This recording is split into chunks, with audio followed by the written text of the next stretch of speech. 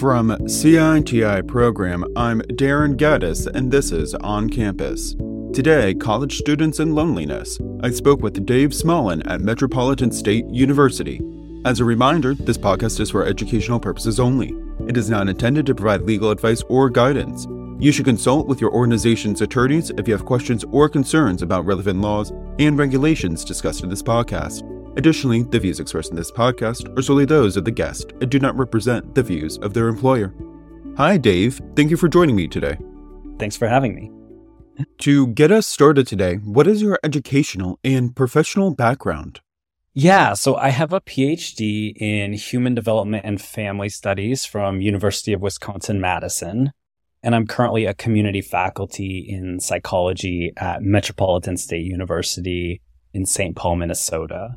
As a researcher, I look at how people experience moments of social connection in everyday life. I look at behaviors, emotions, and perceptions that make up interactions that feel meaningful.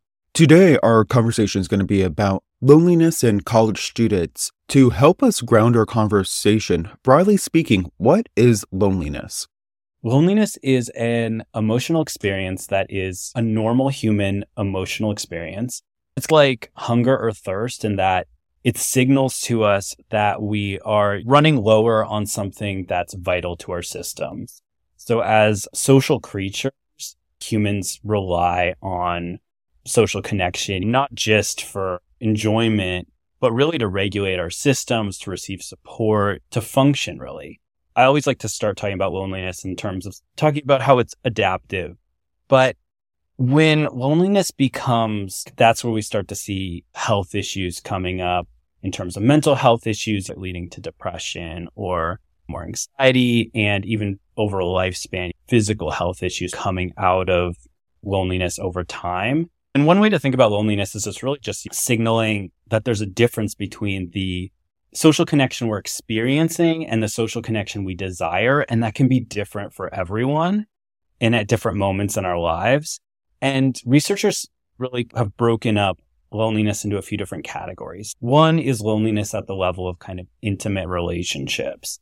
And we might have a few people in our lives that we can open up to and be really ourselves with and receive understanding, acceptance, and care from them at that kind of deep emotional level. And so we might feel that we don't have enough of it.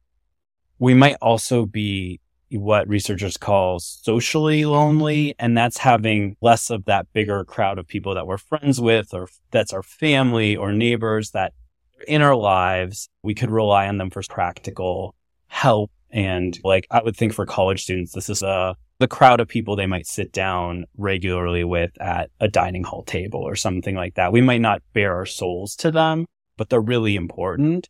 And researchers have recently been talking about a sense of collective loneliness, meaning that we're getting to the level of belonging. I don't really feel that this culture that I'm in, or this organization I'm in, this institution I'm in, this larger group, that I feel like I belong to them. And so we might experience loneliness at one of those levels or across all of them, but that just shows us a really kind of varied experience. How does loneliness specifically impact college students thinking about their academic performance? It's like any other mental health struggle. When loneliness becomes chronic, we would see the same kinds of issues in terms of academics that we would with other mental health struggles that might be bringing down students' ability to show up with their full selves and to engage in their work. And it also impacts retention, because if you're not feeling connected on campus, you might not hang around. Ideally, on a campus, a student would feel lonely and they would be able to say, oh, I'm not having enough of a certain kind of connection, and I'm going to go out and there's social resources on this campus for me to meet those needs. But really, it's when loneliness becomes more of a chronic negative cycle, where what'll happen is, if you think about loneliness as an emotion, emotions contain not just a feeling, also these kind of related thoughts and perceptions. And so we actually experience reality from the space of an emotion. And when we're lonely, we're going to be a little more vigilant to rejection, or thinking maybe they're just being nice. Maybe they don't really like me. We might have an experience as a college student where we'd sit down at a new group of people in a dining hall, just as an example, and we'd have maybe a friendly conversation, but we might perceive it because we're lonely as they're just being nice to me. They're not really into me. Whereas if we weren't feeling lonely, we might have been like, yeah, I really connected.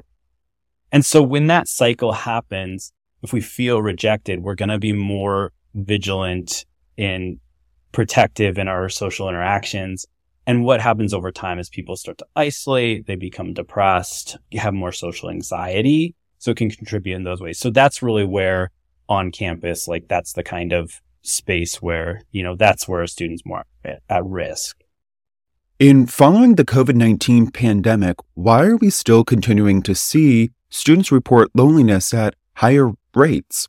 Yeah, I think that's something that I think needs more teasing out.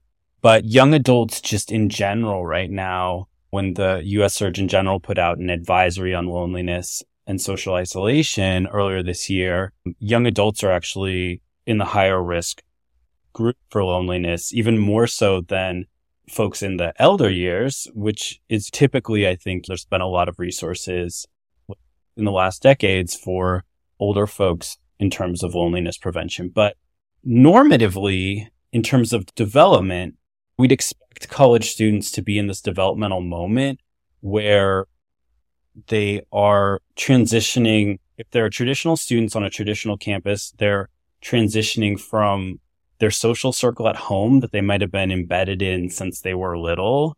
And they're tasked with forming new relationships, having new social interactions. And so bridging that transition can be hard.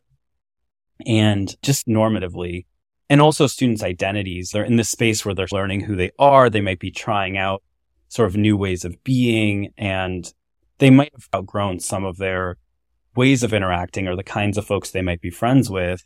And they might also be looking more towards intimate relationships, more emotionally intimate romantic partnerships. So it's a space that you'd expect there to be some kinds of like struggles or gaps in feeling connected.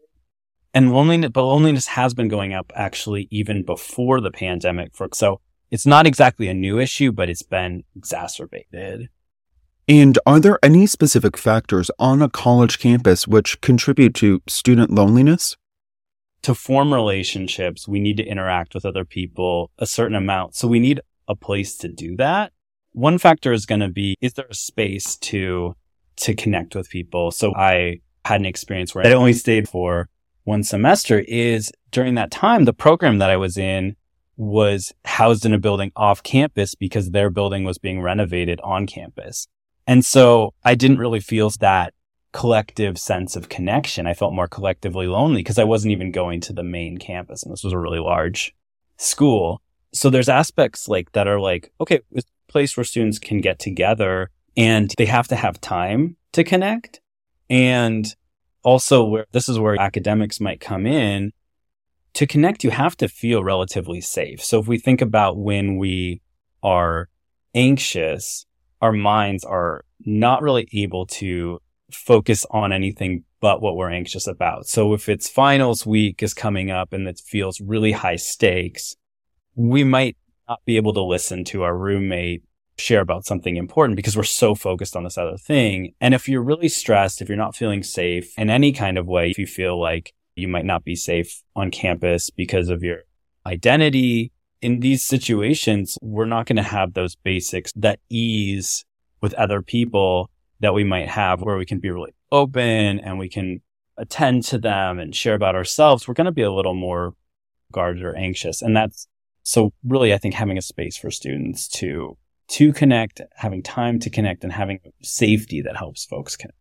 How can administrators, faculty, and even fellow students help combat student loneliness on their college campus? Yeah, so I think first and foremost, you need to learn about what is social connection like and what is loneliness like on your particular campus. There's researchers on any campus that are going to be skilled in the kinds of methodologies that could be useful for you finding out really across campus who is feeling connected, who is feeling lonely, and who's at highest risk and what do they need. in particular, because they're going to be experts in their own experiences. So that's first and foremost.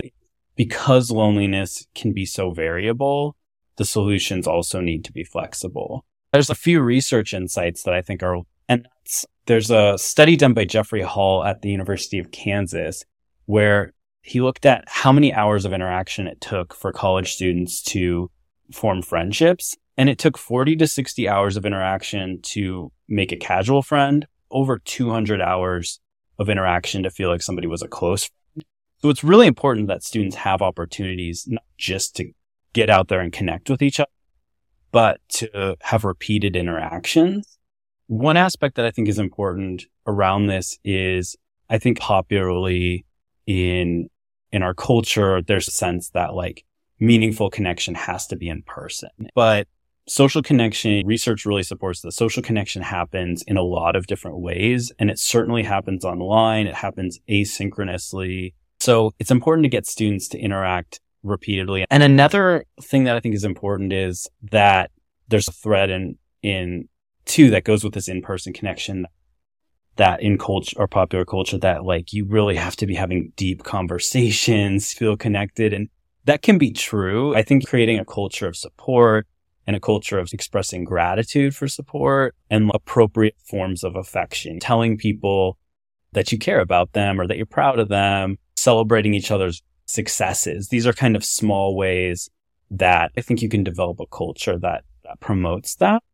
And as I talked about before, safety on campus is really important. And finally, most important, I think, too, is really having strong mental health support on campus. We're talking a lot about getting students more social interactions, and that's really specific to a college student population. For other populations who are really deep in that cycle of their perceptions and their thoughts being colored by loneliness, mental health support is really important. Cognitive behavioral therapy can really help folks to challenge sort of these thoughts that, I might be not liked or being rejected. And for college students, a lot of them are in a space where they're in this developmental transition. They're in a new social context. They really might just need support to bridge into new relationships and find kind of their group on campus. And so there is research supporting that more social interaction does help college students in general. But if students are in this negative cycle, they're going to be moving towards more social isolation or depression or social anxiety, possibly.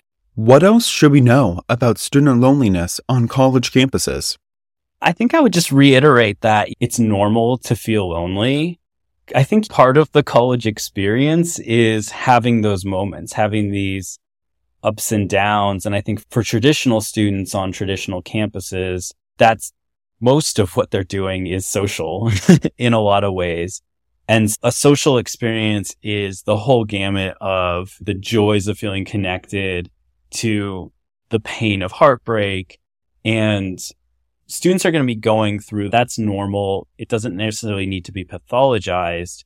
And it's really, I think, really important to build that safety net for students who are moving towards the edges of those experiences that are normal, that are going to be falling into the big challenges with loneliness where it really impacts our physical health and our mental health starts to add up, especially over the lifespan. So when it becomes chronic. So this is like a time to help students gain a social network that they could hopefully have through their lives and gain some social skills, broaden their social skills to have that on board as they move into their next phase as adults. Dave, thank you for joining me today. Of course, thanks for having me. Thank you for listening to today's episode, and be sure to follow, like, and subscribe to On Campus with CITI program to stay in the know. If you enjoyed this podcast, you may also be interested in other podcasts from CITI program, including On Research and On Tech Ethics. Please visit CITI program's website to learn more about all of our offerings at citiprogram.com. I invite you to review our content offerings regularly as we are continually adding new courses, subscriptions, and webinars that may be of interest to you, like CITI Program's Mental Health and College Students course. All of our content is available to you anytime through organizational and individual subscriptions.